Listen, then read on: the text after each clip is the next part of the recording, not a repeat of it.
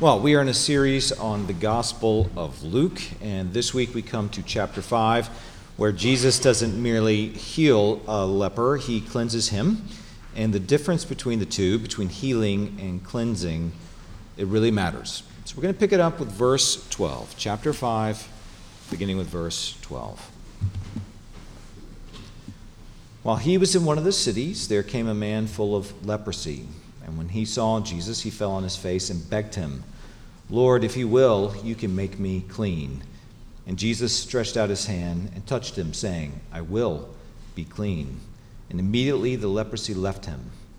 And he charged him to tell no one, but go and show yourself to the priest and make an offering for your cleansing, as Moses commanded, for a proof to them. But now, even more, the report about him went abroad, and great crowds gathered to hear him and to be healed of their infirmities. But he would withdraw to desolate places and pray. Well, this is the word of our Lord. Thanks be to Christ for it. Let's go again in prayer to him. Heavenly Father, we thank you for this time together to meditate on this, your word, this word about Jesus. And we pray that he would actually speak in this time to us, that we might see from him and hear from him, and that our hearts would be changed and moved. Whether we feel it or not, that doesn't matter. We trust that through this activity we're doing right now, meditating on your word, that you would grow us through the Spirit. We pray that would be the case. And we pray this all in Jesus' name. Amen. Well, verse 12 indicates that while Jesus was still in the region of Galilee, and remember Galilee was to the north of Jerusalem and was associated with the Gentiles, we read that a man full of leprosy came to him. Now, keep in mind from last week at this point, Jesus has called his first disciples, namely Peter, James, and John, and he has told them that he would make them fishers of men, or more literally, it's catchers of men. And generally speaking, that meant that his disciples and would-be apostles would be involved in evangelistic works that would follow in the same pattern of what Jesus did throughout his ministry. Things like proclaiming the coming of the kingdom of God as fulfilled in Jesus, and healing people and casting out demons. And of course, we do see them do these very things in the book of Acts. But also keep in mind that this ministry would go to the Jews first, something we see Jesus himself do, but would in turn extend also to the Gentile fish, like we saw last week. So here we see Jesus going to the Jewish people first, or so rather they're coming to him, and we see Jesus cleansing a Jewish man who we read was full of leprosy. Now, leprosy included a wide range of skin ailments that were largely contagious, but not all of them, and rendered a person as not merely sick or diseased, but according to the law, they were ritually unclean. Here's what the law on leprosy from Leviticus 13, verses 45 and 46 says. "The leprous person who has the disease shall wear torn clothes and let the hair of his head hang loose, and he shall cover his upper lip and cry out, 'Unclean, unclean.' He shall remain unclean as long as he has the disease. He is unclean. He shall live alone. His dwelling shall be outside the camp." Okay, so while this clearly seems really strange to us, I mean, why would a skin disease and not, say, other diseases be treated like this? Well, what's in view, among many other things, is how sin attacks the whole person, both the body and the soul. So, for example, while we tend to think of cancer merely in clinical terms, that renders it neither good nor evil. It's really just a reality, a sad reality of life. The Bible sees disease as one of the effects of sin. In the biblical view, cancer is only a reality in a world tainted by sin, and it will have no part in the life to come. It's why Jesus both proclaimed the forgiveness of sins and he healed bodies. It's why the gospel includes both the cross and the resurrection. So leprosy, though, it was a visible disease, an attack on the body that left the person ritually unclean. That is, it left a person in a symbolic state of death. That's what it was to be unclean. That meant that the leprous person was not allowed to set foot in the tabernacle or, at this point, the temple. And so to be excluded then from the tabernacle, like how Adam and Eve were exiled from the Garden of Eden, is to be exiled from God's presence, which is fundamentally what death is. So no matter how alive a person may feel in the here and now, apart from God, that person is a dead man, and eventually his body will catch up to the spiritual reality. And as Leviticus 13 indicates, the leper was also barred from life in the community of God's people and was forced to live outside the camp or the town. So the law indicates that the person was to take on the disposition of a person in mourning, with torn clothes and loosened hair, and I think there's a veil probably involved covering their face. And the leper was to announce his uncleanness to anyone and everyone who came near him. So it's not merely the person's skin that announces death. It was his clothing and his hair and his voice and his proximity to other people that announced it. So a modern equivalent of this might be, this is kind of like this, it might be like how jailers working on death row will sometimes say, "Dead man walking," as they lead a prisoner to his execution. And again, it must be said that this is not merely a hygienic law, though clearly there is a hygienic component to it. This is not merely about slowing or stopping the spread of disease. It's a symbol of spiritual death and how sin keeps us out of God's presence. So the person is barred from the tabernacle or the temple, not because his disease will pollute God, but just the opposite. God's holiness will destroy him. In turn, he's barred from the community of God's people because a sinful and defiled people, sin, like a contagion, it spreads. Well, a defiled people cannot stand in God's presence. This is why, despite the tabernacle being in the middle of the Israelite camp, God's presence was still walled off from the people, and it was for their protection. Even within the tabernacle, the Holy of Holies and the holy place, they were off limits to all but the high priest and the priesthood. And even then, they were still on dangerous ground. See, God did not need protecting because you cannot defile God any more than a toxic waste dump can defile a raging inferno. No, it's sinful and defiled people that need to be protected from God's holiness. It's the toxic waste dump that should fear the fire, not the other way around. This is why when Isaiah, despite being a good and faithful prophet, which he was ushered immediately into the throne room of God, his reaction, his realization was that he was a sinful man in the presence of a holy God, and he would surely die.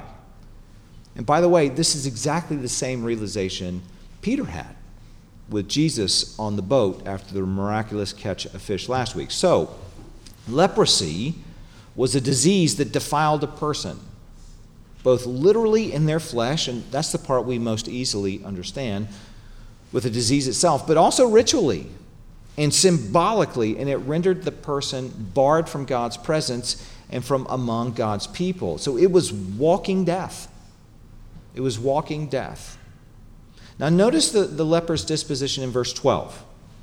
And when he saw Jesus, he fell on his face and begged him, "Lord, if you will, you can make me clean." So the leper didn't merely see Jesus as you might see any other human. Like Peter, he must have recognized Jesus, at least in some measure, as the Holy One of Israel. Because one, he falls on his face, akin to how Peter responded, which is a posture of worship. And then two, he doesn't announce to Jesus that he's unclean. He asked to be cleansed by him. According to Leviticus 13 and 14, it was part of a priest's job to inspect a leper's skin and render judgment on whether the disease was gone or not. So the priest himself could not make a person clean. He could only render judgment on whether a person was clean or not. And if the judgment was a good one, then the cleansed leper participated in a purification ritual on the 8th day that functioned like a form of circumcision, though obviously different than the kind he received as an infant. This circumcision involved his ear. If you want to go into more detail about that, I can explain it, but I'm just not going to take the time today. And included in the whole ritual was an atonement sacrifice. That's Leviticus 14. Just go read it for yourself. And there's a whole lot more there than what I have time to explain this morning. But it's worth asking, at least bare minimum, why the 8th day? Well, like we saw with circumcision of infant Jewish boys a few months ago, if you remember, that was around about Christmas. The 8th day is the starting of a new week, right? 7 days. The next day, the 8th day, would be the starting of a new week. And it points forward throughout the law to new creation. So in other words, the cleansing of a leper, at least in some manner, looks forward to the washing of sin and the circumcision of the heart as promised in the new covenant of Jeremiah 31, which was fulfilled in Jesus. So when the leper asked Jesus if he will make him clean, he's not merely asking him to be healed, like what we will see with the paralytic next week. And even then, Jesus doesn't merely heal him, he forgives sins. Nor is he asking Jesus to inspect him like a priest would do. No, he's asking Jesus to do for him what God can only do. He wants to be restored to God and to God's people. He wants the redemption of new creation. Well, Jesus' disposition tells you everything you need to know about God. Jesus wants to cleanse this man. He wants to restore him to fellowship with God. And so he does, without hesitation. And what is often missed in the reading of the Old Testament, and really the Bible itself, is that God does not desire for any human to perish. He wants to redeem people from sin and death. So God wants to dwell. That's what's so often missed. God wants to dwell with his people, even when they are incapable of dwelling with him. So when you look at the Levitical law, or how the tabernacle was constructed with the people close, yet kept at a distance from God's presence, you need to see God's gracious provision so that people could be close to him without dying. The movement of the Bible, as you follow it, is God's movement closer and closer to humanity and the removal of their sin and the barriers that keep us at a distance from him. But compare the leper against what Jesus encountered in his hometown of Nazareth in the middle part of chapter 4. In that passage, if you'll remember, no one asked to be forgiven. No one asked to be cleansed. No, they asked for a sign or a miracle because they wanted Jesus to prove himself to them. That is, they put themselves in the place of judge over Jesus and they wanted more evidence before deciding on his claim to be the Messiah. They wanted to keep their distance from him. They wanted to remain aloof from him, not this leper. This leper is seen and heard enough, and he wants to dwell with God. So what this man wanted, and his leprosy was a constant reminder of his actual spiritual condition, what he wanted was restoration to God. He wanted God. And Jesus gladly gives him that. Well, in verses 13 and 14, Jesus, as we read it, both confirms the Levitical code and he seemingly breaks it at the same time. So, on the one hand, Jesus sends the leper to the priesthood in order to be inspected and in turn go through the ritual purification, including offering a sacrifice for his atonement in accordance with what is commanded there in Leviticus. On the other hand, Jesus seemingly breaks the Levitical code by touching the man. And the law specifically states that no one could touch a leper without becoming ritually unclean and defiled himself. Again, now part of this is clearly hygienic, but more so, it's symbolic. A holy people set apart by God cannot be defiled by sin and death and be in his presence. So this same thinking is included in other parts of the Levitical law, like how a person could not touch a dead body without becoming ritually defiled by it. This is exactly the sort of thing Samson does, if you remember all the crazy that Samson does when he breaks his Nazirite vow by eating honey out of a lion carcass on the side of the road. Again, Samson, y'all, right? But it's also seen with things like nocturnal emissions or engaging with a woman on her menstrual cycle. God does not have an ick factor here. He's not grossed out by these things. He's not squeamish about the human body. It's rather that such things symbolically point to the intermingling of death and life, where there should only be life. So even with something that should be entirely marked by life, things like sex and childbirth, because of sin, those things are also tainted by death. So Jesus can walk right through the command not to touch a leper because, unlike every other human, the Holy One of Israel makes other people clean. He brings life to people marked by death because you cannot defile Jesus. It's like the scene in Isaiah 6 when Isaiah recognizes that he is a man of unclean lips who dwells in the midst of a people of unclean lips. Now remember, God's people, they're supposed to be holy individuals living in the midst of a holy people living in community with God in their midst. And in response to Isaiah's confession of sin, a seraphim, which is literally a burning one, a servant of the throne room of God, picks up a burning coal that he had taken with tongs from the altar. So we should see a burning fire before the throne of God, a symbol of his holiness, like we see in Exodus 3 with the burning bush. And he touches Isaiah's mouth with the coal and said, "Your guilt is taken away and your sin atoned for." So God's holiness, as you see it throughout Scripture, is either a fire of purification and atonement, like we see with Isaiah, or it is a judgment on sin, like we see, for example, with the prophets of Baal on Mount Carmel, or with the city of Sodom and Gomorrah. So why does Isaiah say he is a man of unclean lips? Because from the heart a man speaks.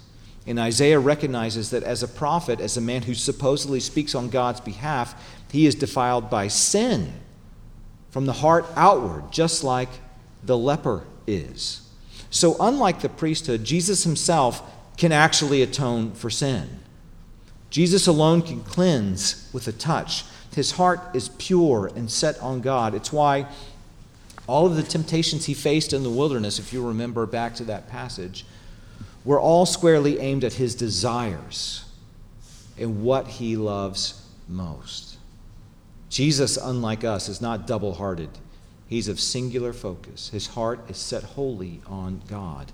So while it appears that Jesus is breaking the law, it's rather that he's the fulfillment of the law. He is the purification that the ritual of Leviticus 14 looked forward to. Now, we aren't used to reading a short New Testament passage about one of Jesus' miracles and then spending this much time in Old Testament, especially Levitical law, but we're going to keep on going. Because without understanding what's going on here, at least with the law, at least a little bit of what Leviticus was doing, you're just not going to get a full sense of why this moment was important enough for Luke to include it in his gospel.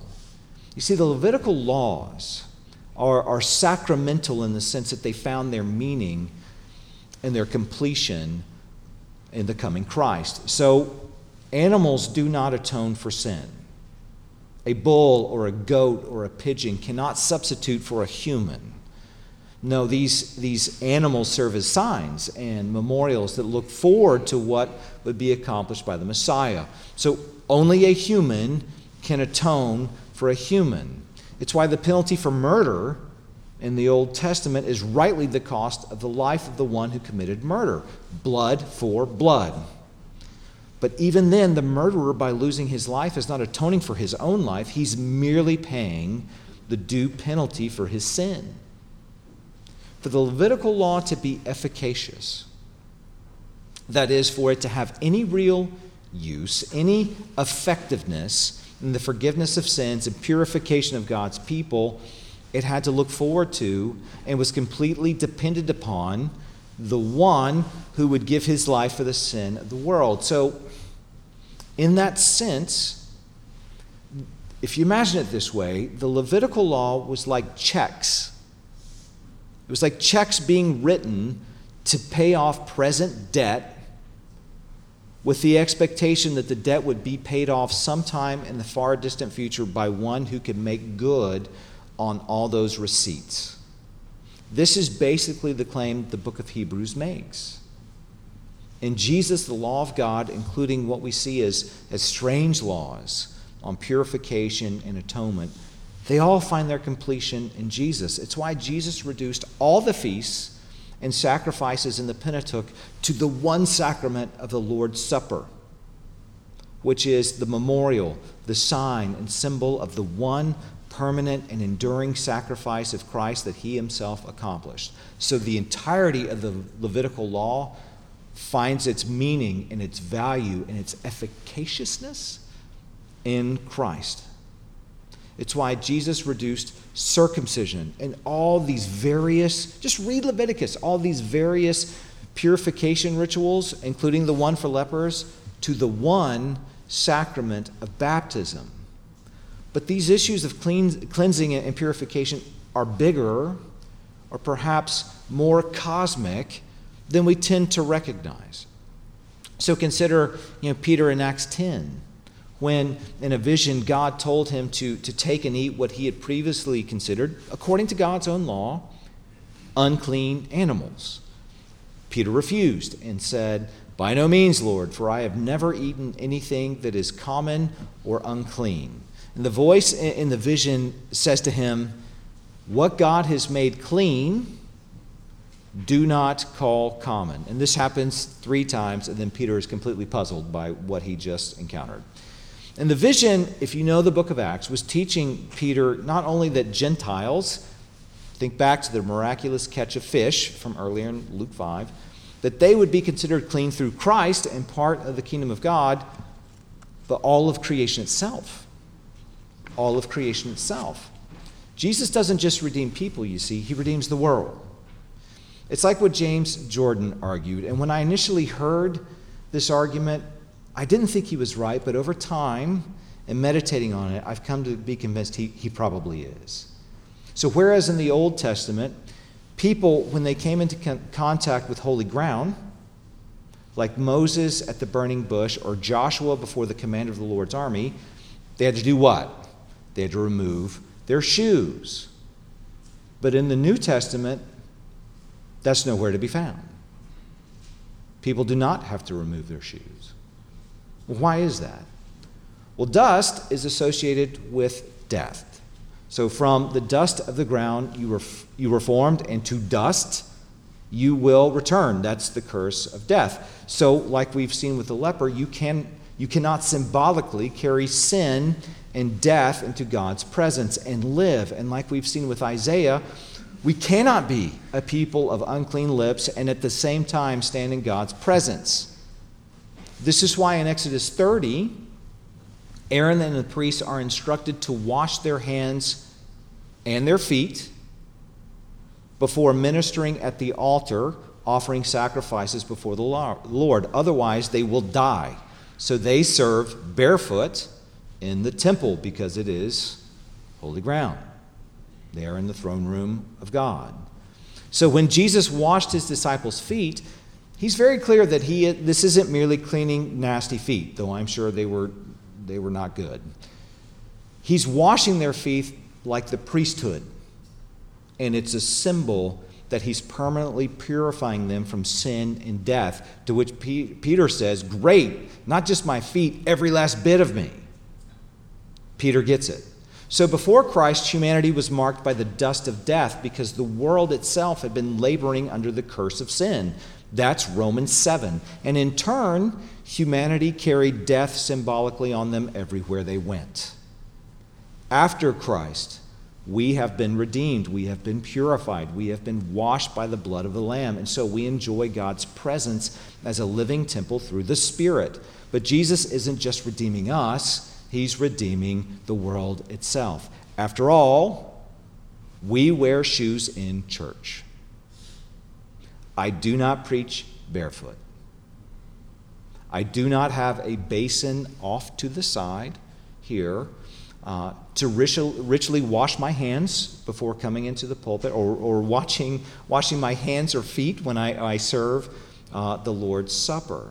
Likewise, women are not ritually unclean 7 out of every 28 days, and lepers, which still exist, while they have a difficult disease, that disease does not cause a ritual separation from God. Lepers are welcome in God's presence. So because we have been cleansed by the one baptism in Jesus' blood, we have been circumcised through the Spirit and now enjoy permanent access to the throne room of God in a way that Isaiah did not enjoy. What's fascinating is that in this moment in Luke, the Levitical law is still in use even as the one who would fulfill it and bring total, holistic cleansing is on the scene, cleansing lepers. And Jesus commands the leper not to tell anyone other than the priest about what he had done for him. And I'll confess, it's difficult to know exactly why this is. But I think, on the one hand, Jesus is openly preaching that the year of Jubilee had arrived, and he's demonstrating the truth of that through miracles just like this one. And yet, on the other hand, it's not quite time. It's not quite time for the fulfillment of all things in his death and resurrection. I think that's what he's after there. So there is still time left, not much, but there's still time left on the old covenant, on the old wineskins, before it becomes obsolete in Jesus in the very growing future. Now, to finish off the passage, we read in verse 15 that the report about Jesus was growing, and news about Jesus was starting to make inroads to what I assume would be the southern part of Judea, to Jerusalem and places like that. And so more and more people came to him, both to hear his word and to be healed. And Luke tells us that despite this, which is what Jesus wants, Jesus would withdraw to desolate places in order to pray. And like he did in Gethsemane on the Mount of Olives at the end of his ministry, Jesus regularly pursued his Father in prayer.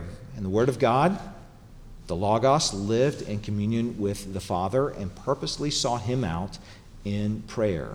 And so while I have, I think, a reasonably good grasp on the Bible, though there's not a week that goes by I don't learn something new and in turn feel like I'm completely ignorant at the same time, prayer is something I struggle with, even as I have no problem saying I pray every single day. I pray every single day. And it's not the issue of how to pray. It's not the issue of how to pray. Prayer is actually not complicated. Simply follow the pattern of the Lord's Prayer and build upon it. Or read and pray the Psalms. That's part of the reason they're there. And as Isaiah showed, simple prayers can be very effective prayers. So it's not the how of prayer that is hard. And I think sometimes when people are really wanting to learn the hows of prayer, that's a way of perhaps pushing off the actual activity of prayer. The how of prayer is not hard. For me, and I don't want to speak for you, but for me, it's the act of pursuing God in this specific God-commanded way that's hard. See, prayer assumes a disposition of submission and dependence. The very act of praying announces that I belong to another, and is a practice and habit that continually reinforces the truth that in this God, I have my life and breath and my meaning. So my assumption is that if you are like me, and maybe you're not, and maybe prayer is not difficult for you. I've known lots of people like that, and praise God that you are that way. But if you are like me, perhaps you resist prayer, not because the technical how-to is mystifying, but because God is God, and I am not God. And I don't like submitting my life to him in the ways that he has given to his people for our good. So, for example, writing a sermon is so much easier than prayer for me. It's so much easier. See, I like to believe that I am in control, and I like to think of myself as capable and righteous, or at the very least that I'm better than that other guy, and we all know about him. I like to believe I provided for myself. I like to believe I am the master of my fate and the captain of my soul, even as I know the truth of such things, and that I'm fooling myself when I think them. So we should take note, I think, of the leper who held no such illusions. Everything about his life announced his death. Everything. Even his own voice announced his death. And in turn, he longed to be restored to the presence of God and his people. That's what he wanted. When he asked for cleansing, he's asking, please give me God. That's what he wants. Well, we have been given a no-holds-barred access to the Father through Christ in the Spirit, in which we enter the throne room of God with clean lips and a circumcised heart. Through Jesus, we can go boldly to the throne of God in a way that Isaiah, at least initially, could not do. So let's quit resisting this gift. Let's fight against it. Let's quit resisting this gift and this blessing, this privilege. And like our Lord and Savior and our friend, Jesus, taught us by his own example, let's seek God, our Father, in prayer. Let's make our gift, let's make our treasure, like the leper, be God himself. Well, let me pray for us. Heavenly Father, it's easy for me to pray in a sermon. It's much more difficult to pray in the early morning or the late evening, or when things are hard, or when I am full of myself, or when things seem to be going good, or I am full on in the Lord's work. Oh, the irony. Lord, I pray for me and I pray for everyone here that we would not resist this gift you've given, that we would not resist you, and that we would respond to those leanings and urges we sometimes have to turn to you in even very simple prayers. You're not looking for complexity. You're not looking for loftiness. You're looking for worshipers in spirit and truth. Thank you for calling us to that wonderful privilege and that gift.